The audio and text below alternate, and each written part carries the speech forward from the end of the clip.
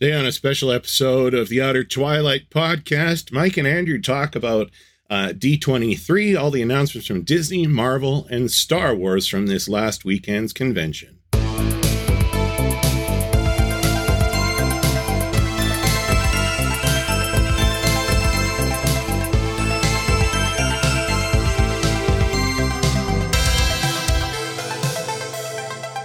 Welcome to the Outer Twilight podcast. You are joined by AJ Craig and Michael Sonnenberg as we kind of explore the space between seasons. We finished season 1 just a little while ago. Season 2 will be starting right away. But we wanted to take a little bit of an opportunity to, I'll get to that in a minute.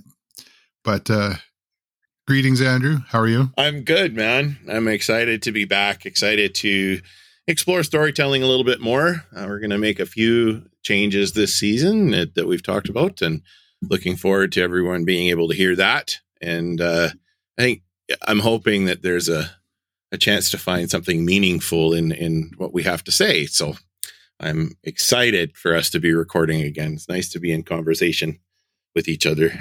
So, well, I was just going to say, we were talking the other day, and our last episode was the Comic-Con episode, San Diego Comic-Con.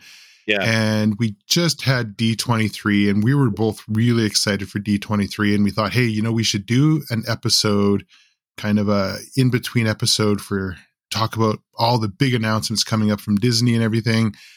And so that's kind of where we're going to start, but it didn't necessarily go the way that we had hoped, which is kind of where we're going to go. Oh, yeah. And we need to talk about that a little bit. So D23 is a fan/investor show, basically. It's not really exactly a con. It's more like a convention, but it's a chance. Historically, it's been a chance for Disney to reveal what their new properties are coming out, new movies, with both Star Wars and Marvel being owned by Disney, Lucasfilm is the larger aspect. They tend to reveal then what the new Star Wars projects are, what the new Disney projects are, what the new Marvel projects are. And so that was what was going on this weekend in Anaheim, I believe, or was it? Anyway, it was happening with Disney this week with their within their company. I was expecting to see new trailers, new announcements, generate excitement. And historically, that is something that's been relied upon. Like, you can rely upon that Disney is going to do these big shows and it's going to be something really cool. Traditionally what we've seen is Comic-Con, San Diego Comic-Con had become that. Yeah. And as Disney started to acquire like Lucasfilm and Marvel and stuff, and they had so much of their own, there was an opportunity. They started this D23, what's the 23?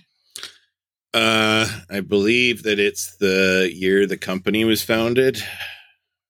Okay. So next year should be pretty big if that's what it is. But, so they started D23, and then last couple of years, partly COVID, partly keeping it more in-house, they haven't participated in San Diego Comic-Con as far as like having the full Hall H presence. And then they returned this year. We got, the Phase 5, Phase 6 rollout, the Avengers, Kang Dynasty, and Secret Wars. And, so I think part of that stoked people's excitement about what are they going to do? What are they saving for their own event, from the Marvel perspective anyway? And what are they holding back? And because, and for me, the big thing was, okay, we're going to get Fantastic Four. We're going to get cast. We're going to get a little bit more details. We're going to see stuff. And so there was this anticipation because of stuff that had gone on before. And that's not what we got. No. And so did you want to touch on a little bit of what they did do? Yeah. So, I mean, it wasn't that there wasn't any reveals. So they revealed for Disney, what I'll generally say is, from what I have seen of people who were there, they were really wowed because they were there in the auditorium with 7,000 other people, and some of the stars were there. We at home got some trailers, a bit of news, but certainly not the environment that you would expect around one of these things. So I'm going to say that. However, with what we got at home, I felt that it was definitely more of a thud as opposed to a woohoo, it wasn't. So I'll start with Disney properties themselves. Pretty much everything they announced was either a sequel, a prequel, or a riff on an existing property. Disney Plus Day was September 8th. They released the new live action Pinocchio, to much disappointment from critics and viewers alike. Another seemingly needless remake, a live action remake. And then so they announced, Snow White remake. They talked about a little bit, but it's still a fair ways off. There's a Lion King prequel coming out. They announced Inside Out 2, Hocus Pocus 2, Disenchanted, which is a sequel to Enchanted. Those two in particularly felt like sequels that were 15 to 20 years too late. Disenchanted is not like that's one that really didn't gain a lot of cultural traction. It has its fans, but does it really have people that are going, oh, wow, I want a sequel to that? Hocus Pocus generationally was a huge movie. I hate to say it. It's a movie I personally can't stand. That's me. I understand there are fans of it. I'm sure people are excited, but with any sequel, you have to be a little bit concerned, right? Okay, Star Wars. Pretty much all the projects all the projects that were announced were things that had been announced already. Andor, there was a brief teaser. Well, Andor comes out in a matter of weeks. There are some Clone Wars shorts that were announced, giving the story of Count Dooku and Ahsoka Tano. Nothing earth-shattering there. Cool, but not earth-shattering. Teaser for Mandalorian Season 3. There was...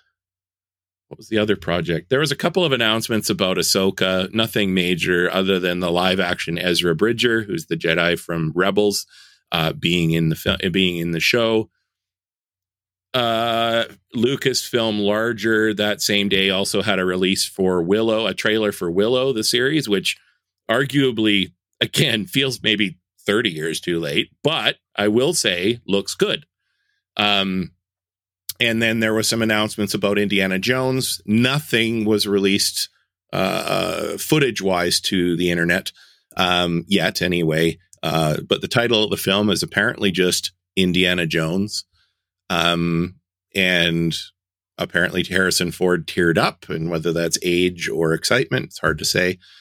On the Marvel end of things, I think that's where fans seem to be the most disappointed.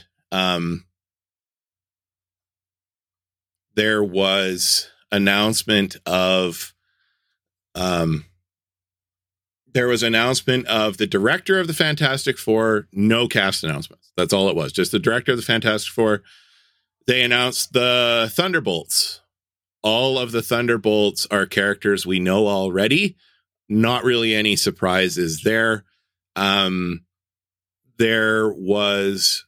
on site, there was apparently footage from a lot of projects like the Marvels and a few others, but nothing really came out of D23 that was particularly earth-shattering. And so that's what we're looking at in this situation. Okay, so that's kind of a general overview of the stuff that was there. Was there anything particular at D23 that stuck out to you that made you excited? Excited would be a really strong word. I was trying to pick up bits and pieces from Twitter. I was working at the time, so trying to find stuff. And it was, I was hoping for maybe a bit more trailers. I saw the Werewolf by Night stuff. It was interesting. That was one I forgot to mention, but that one did actually look really good. Yeah. And I saw the Secret Invasion trailer, and it was like, did a really good job of not telling you anything, which I'm okay with because it is like high-end spy thriller. Mm-hmm. I don't want a lot to go into that. Right. But yeah, as far as like, I'll admit, and this might be a good segue into where we want to go with this, or at least where I want to go with this. I was looking for Fantastic Four information from Marvel. And other than them announcing what had kind of already been announced out there about Matt Shakman directing, there was no information on Fantastic Four. Now I get it. Like, from some of the people that I follow, like Eric Voss with New Rockstars was in the building kind of thing. And I follow him. You know, there was a lot of footage that they showed that was, some of it was repeat of what they had in San Diego.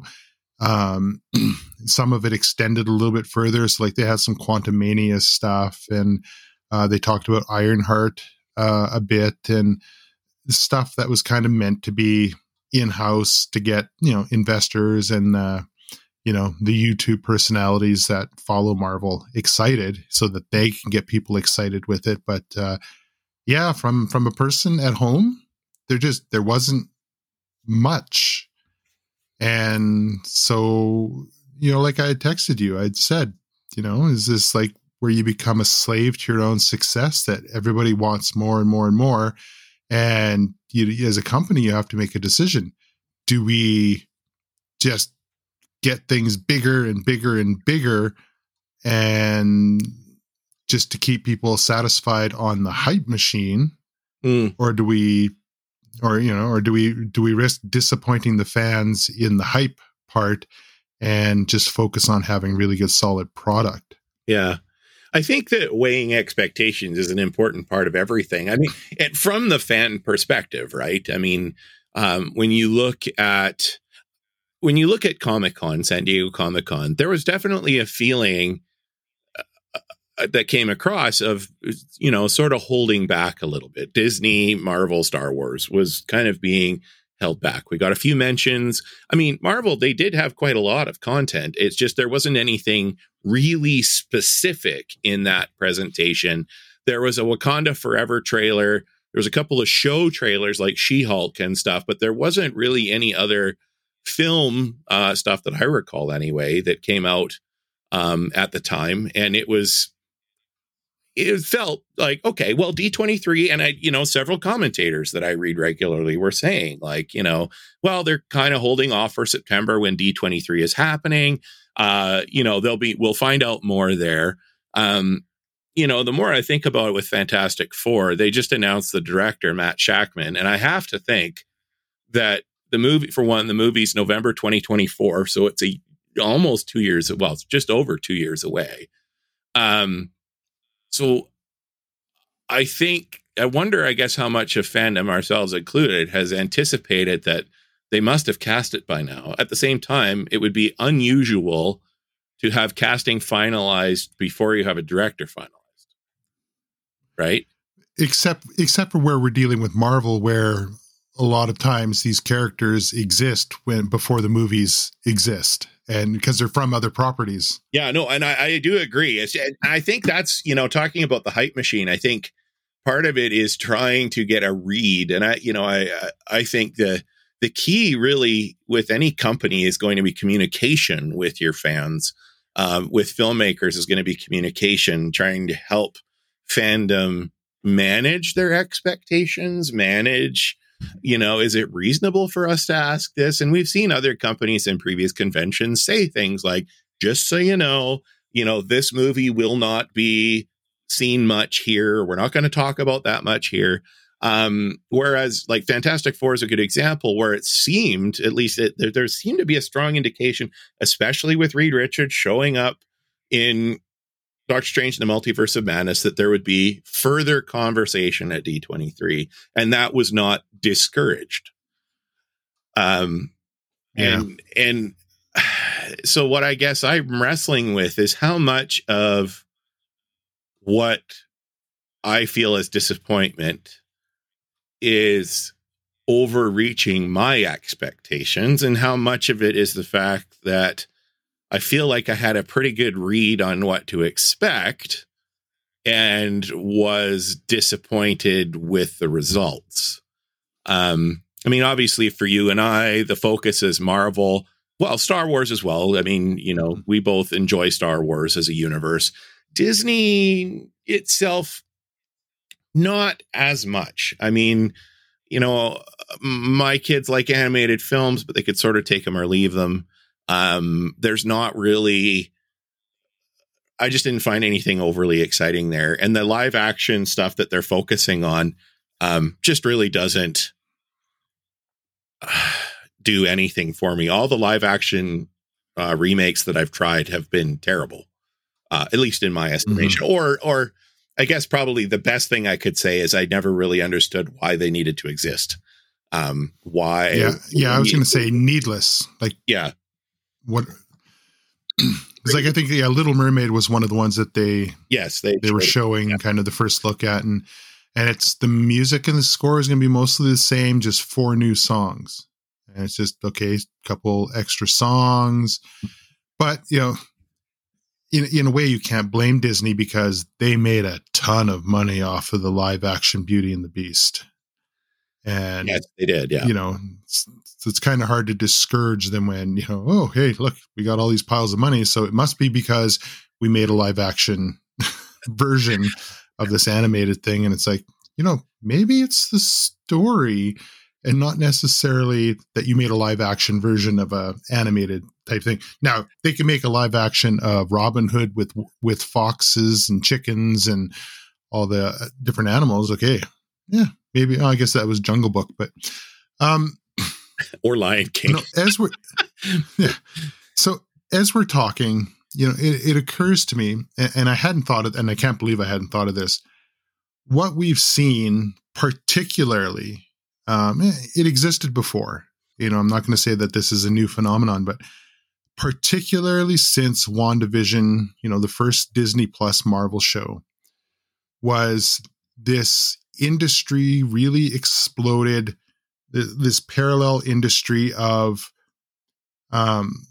looking for deeper meaning, of the YouTube channels that do breakdowns of everything that comes out, and every piece of news, every piece of video, every interview, looking for more, looking for clues, trying to piece things together, and a lot of this expectation. I follow a couple of them and I see that and I hear them talking about it and, okay, what could this mean? And, what could that mean? And, if, how many times, and, okay, this might be going a little bit too deep for the casual listener, but how many times at any time the color red comes up or hell gets mentioned, it's like Mephisto's coming. And the internet goes nuts for that, or that segment of the internet goes nuts for it. And so then these investor events where, okay, so like if you were an investor, you're going to have access to a lot more information than you or I are going to have. Mm-hmm. And you're going to be concerned, what's the bottom line? What's going to be the profit versus the investment on these properties? And so just seeing that, things are moving forward, that, there's a building of excitement to it is kind of basically what they're looking for. Investors really don't care about what the story is as long as it turns them, a return on their investment. Provides dividends, right? Yeah.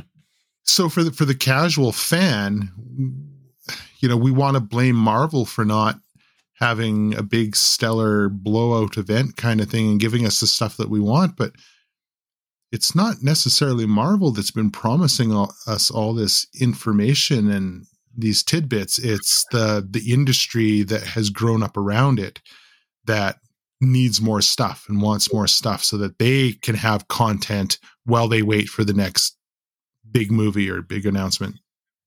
I think you're right in the sense that the secondary media does create some of that. However, I also kind of feel like Marvel particularly created this kind of monster. Star Wars kind of did too, I think, with, Force Awakens and then the subsequent ones. There was a lot of, speculation in between movies. But when you have 2 years between movies, though, and they're only 2 hours long, there's only so much you can do.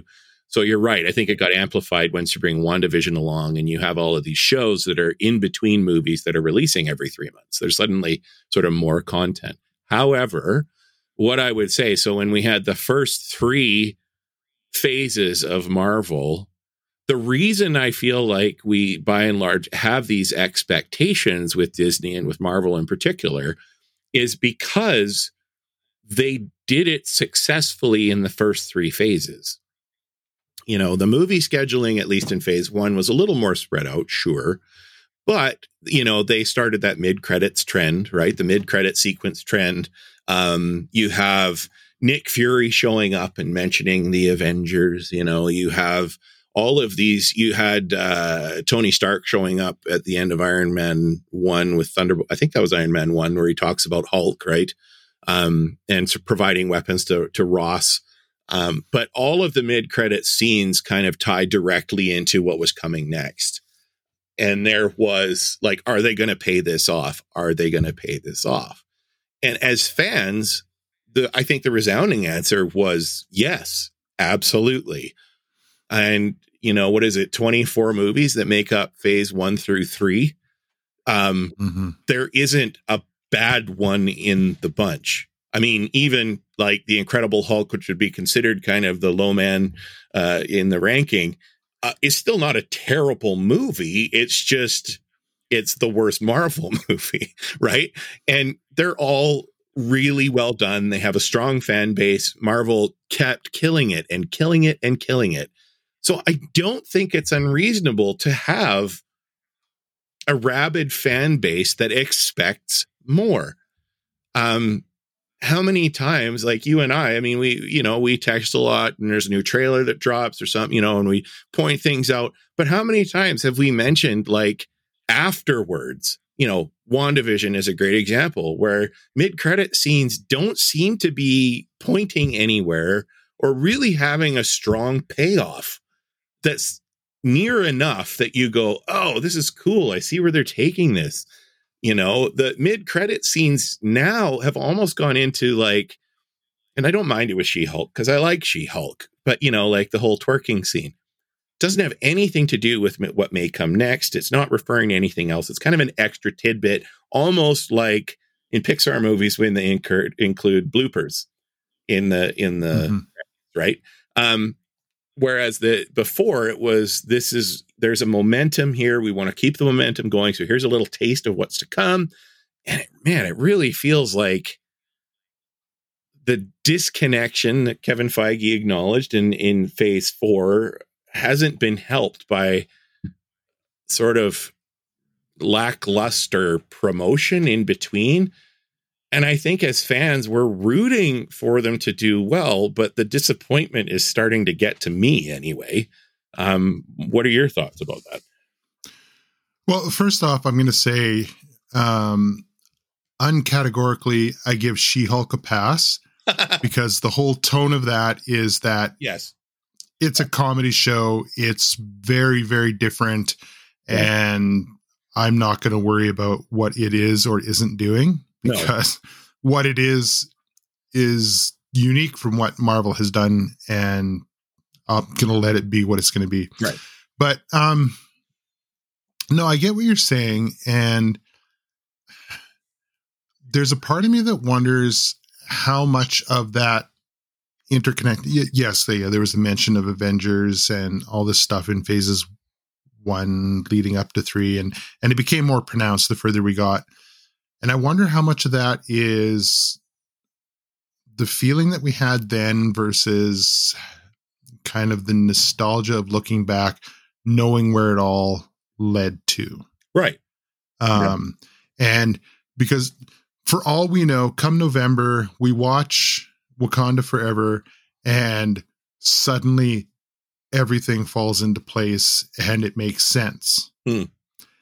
Now I wonder if they're even maybe taking it a step further. And this is just a random thought, but I wonder if they're taking a step further with all this, you know, this seeming disconnect and this almost this feeling that we're left with, where phase 4 has really been about the feeling of disconnection after the return from the blip and how there isn't an Avengers anymore. There isn't and the breaking in the multiverse, that things are disconnected. They're spread out, and could it be that they're being intentional about making us feel this way, so that when things start crashing, become even more chaotic in phase 5, and then start crashing back together in phase 6, that that there's this grand crescendo that they're building up to.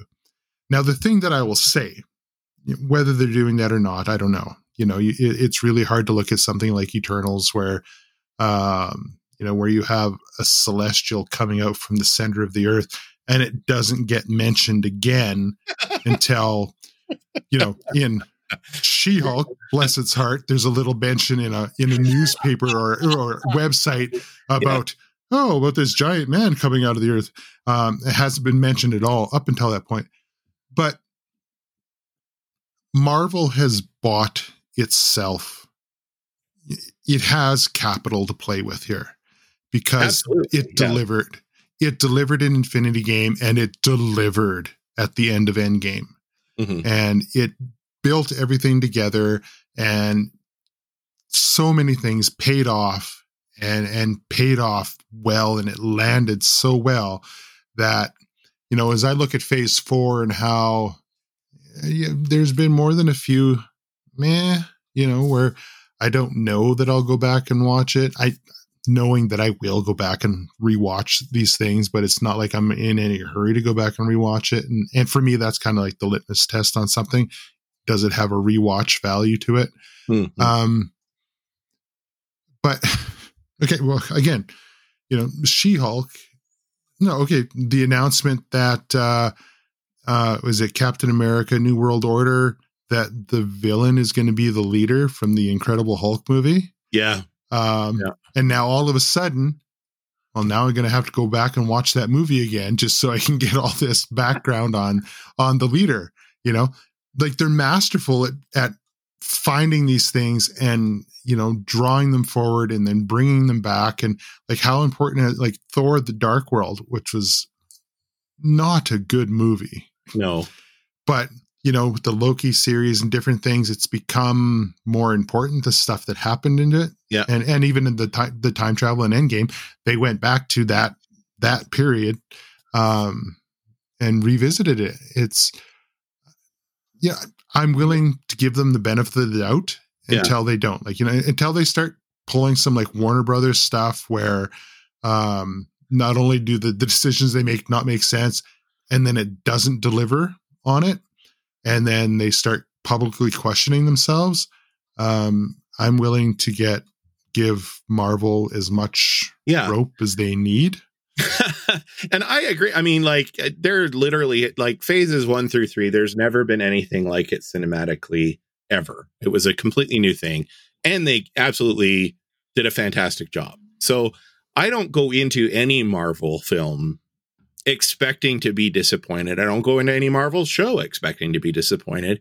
By and large, I've found something that I enjoy about each of them. WandaVision, I felt, was kind of overwrought a little bit, but you and I have talked a lot about, some of those first shows are really badly affected by COVID stuff, and it was hard to pull a narrative together and things like that. So I'm not going to feel bad about I'm not going to feel bad about going to see these movies and go, man, this is going to suck. I hope it doesn't suck. I'm not going to have that attitude. I'm going to be like, I'm stoked for this. Spider-Man: No Way Home was fantastic, introducing multiversal stuff. Doctor Strange felt a little like they should have done more multiversal, but it wasn't terrible. Love and Thunder was a misfire, in my opinion. To the point where I kind of don't even really want to acknowledge it almost. But I do agree with what you're saying. Like, the deep dives back into, especially in Incredible Hulk, I loved, like in She-Hulk, I've loved, the reference, Mark Ruffalo, which was apparently an improv, I was a completely different person then, literally. That whole thing was great. But then also, like in Shang-Chi, they course corrected Abomination's design. He looked much better, right? The leader, speaking of mid-credit scenes, one of the mid-credit scenes in the Incredible Hulk movie was Tim Blake Nelson getting the gamma Hulk's blood on him. dripping down onto his face, and then you kind of saw his head start to change shape just a little bit. So it's cool that they're doing some deep dives like that. I think a bigger part that Marvel is facing as a big challenge is their A-listers are, and I don't mean A-listers in terms of actors, I mean A-listers in terms of characters, are somewhat exhausted, in the sense that you have Captain America, Steve Rogers, who in the comics has been Captain America for, since the war, since World War II, mm-hmm. right? It's tough to replace him with Sam Wilson. Although I like Anthony Mackie, I like the Sam Wilson character, I like that version of Captain America. It's just, it's not Steve Rogers is really the only issue with that. Same thing with Tony Stark. Tony Stark is a cornerstone of the Marvel universe. You can't, in some respects, have Marvel with no Tony Stark. So there is a big challenge. And I mean, and you had fellow that plays Iron, Chadwick Boseman, pass away very sadly, and so then you're kind of out T'Challa, who is the character, because they don't want to recast him, rightfully so. But again, you're down an A-list character. So now they are working to try to keep, Thor. They're trying to keep Hulk. But what do you do when your A-listers that the fans have been reading for a long time? I mean, that's what sells you books, not, the adventures of, Stiltman. Yeah. You know what I mean? So I think Marvel has a challenge there too, with what they're going to do with these not minor characters, but B-list characters. Well, I think we as fans would love to see it go on forever, the way that the comic book universe has gone on forever. But we have to recognize that it can't, at least not in the way that we imagine it to be. Right. They're not going to be able to pull a Simpsons where, it's a cartoon where, Bart can be in fifth grade for 2-3 decades. Yeah. The actors are going to outgrow. They're going to age out. They're not going to want to do it anymore. Right. And, and part of that is, okay, so then we're going to have to become invested in new characters, or we're going to have to accept the fact that at some point they're going to have to recast these characters if they want to keep moving forward in the same continuity. Or basically, or reboot the whole universe, which may be the end of what they're doing. That may be what they're leading to in Secret Wars. It's kind of a, in continuity. You can bring back Tony Stark. You can bring back the original Cap, but just in a different way, right? With the end of Secret Wars. Who knows? That being said, there's a very large segment of Marvel that hasn't appeared in the MCU yet, that they made no mention of. That was the other thing that people were speculating about D23. There was no mention of the mutants, of X-Men. Again. And it's like, okay, that's a lot of iconic characters there too. Different, and that have existed in another universe, and that we don't know. And we don't know what their plans are. We have to assume that they have plans for them. But, I saw one commentator, I think it was, his Twitter handle is Mastertainment, but, and he's part of the New Rockstars thing as well. He's saying, in the first 3 phases, they could have delivered Thanos a lot earlier. They could have said, okay, we need something big. Yeah. But they stuck to their plan. They built up to it, and it made it better for it. And he was saying, with mutants, no, they haven't mentioned mutants. They're going to start laying the little breadcrumbs, and they're going to build up to something, and we have to trust that it's and going it comes to be back worth to it. that juxtaposition then of what's a reasonable expectation on the part of a fan and what is, like, you're right. I mean, the company, Kevin Feige has arguably earned or Figgy. I don't know which way you say it, but he's earned our trust. He's earned the right to be given the benefit of the doubt. I mean, at which point does excitement become frustration? That's a question for the fan, not for the company. The company shouldn't have to manage unreasonable fan expectations. Especially when, the fans, well, if you can call them that, air quotes fans have put, the toxic ones, I guess is what I should say. They've put the company they've put Disney in general in a weird position because these people are very interested in these properties, but they're interested in being jerks about it too, which is a whole other ballgame, and a whole other tier of managing expectations without causing massive breakdown in the fan base. So I think that, I don't have a problem with being patient. I think by and large, like to get to the larger picture of D23, my problem was feeling as though there was quite a strong sense of treading water. That we aren't in a point now where we're really interested in creatively moving forward. Of the three properties, I would say Marvel's the one that did that the most in D23, was giving a sense that things are coming. But even still, there really wasn't anything new from Comic-Con, and that was a bit disappointing.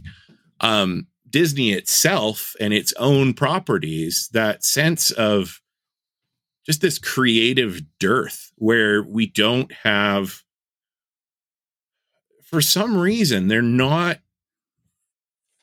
really seemingly interested in creating new ideas, new properties anymore. The stuff they do invest in that's new feels derivative, feels, I don't know what the word for it, like it's trying too hard, or, yeah, I mean, they certainly did. They're too beholden to their investors, and so they got to go with what's, to a certain degree, safe. And here's another thing about the fan base.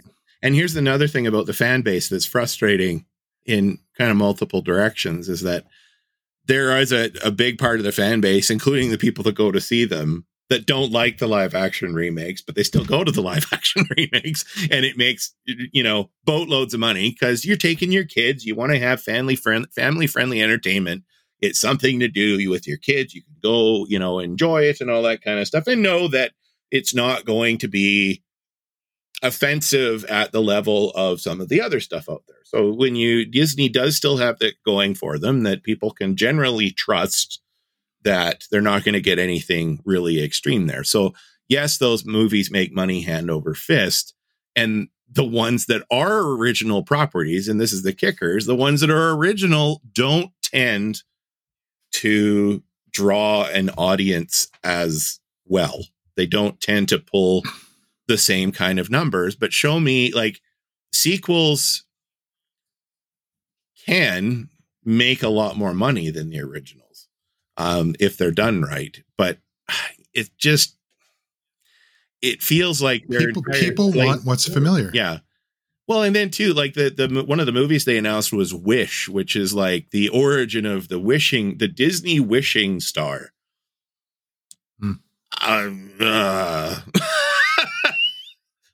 Really? Feels like we're kind of that feels a little bottom of the barrel, or like bereft of creativity. And I should point out, like, so 2023, and I was correct in saying that Walt Disney moved to California and founded what became the Walt Disney Company in 1923. So next year is Disney's 100th anniversary. While I can understand the idea of doing some callbacks or projects like that, this D23 felt very much like business as usual, right? They had the new Disney logo, Disney 100. very prominently displayed in all of their trailers and everything they did, but none of it felt like it was in honor of our 100th anniversary. What about doing a CGI Mickey and Friends movie, right? Something they've never done before, a full-length CGI or 2D traditional animation as an homage, right? Mickey, Donald, Goofy, the original slate, kind of like the Disney version of the Simpsons movie, where you bring in all the secondary characters. Everybody loves this animated universe and has loved these shorts for years. Everybody has their favorite one. Bring in Huey, Dewey, and Louie, Scrooge McDuck, all of those characters, create something that's an homage to its origins. I think people would flock to that. Just doing Mufasa, the prequel to The Lion King. Find out how Mufasa became Mufasa. Okay, so that just makes it harder when he gets trampled by wildebeest. Yeah.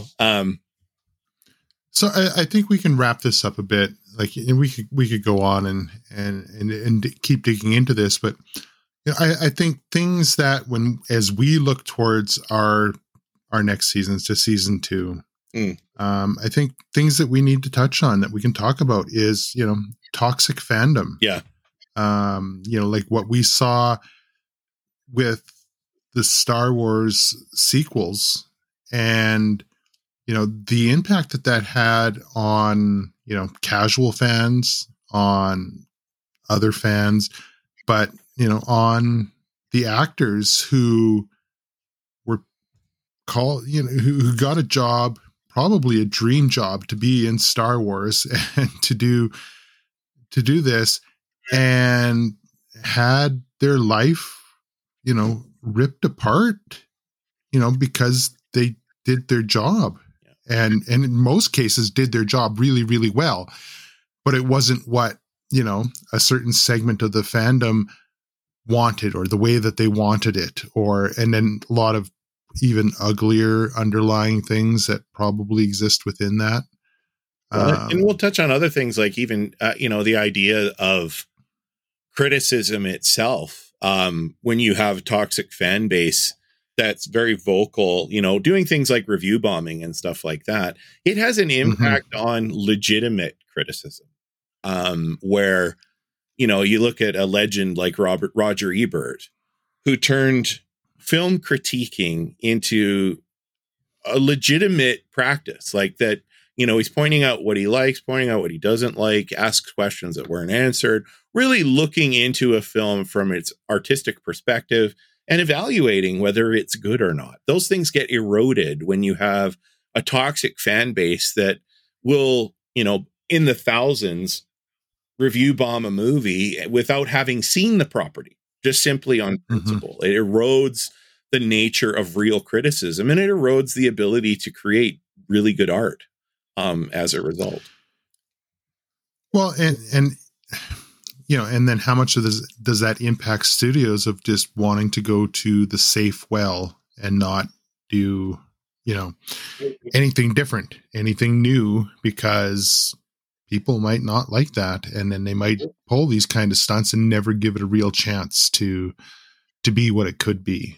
And I think for us within our podcast, we can spend some time talking about creativity on, from the aspect of originality versus, using IP, and, can you still be creative while going to the same well?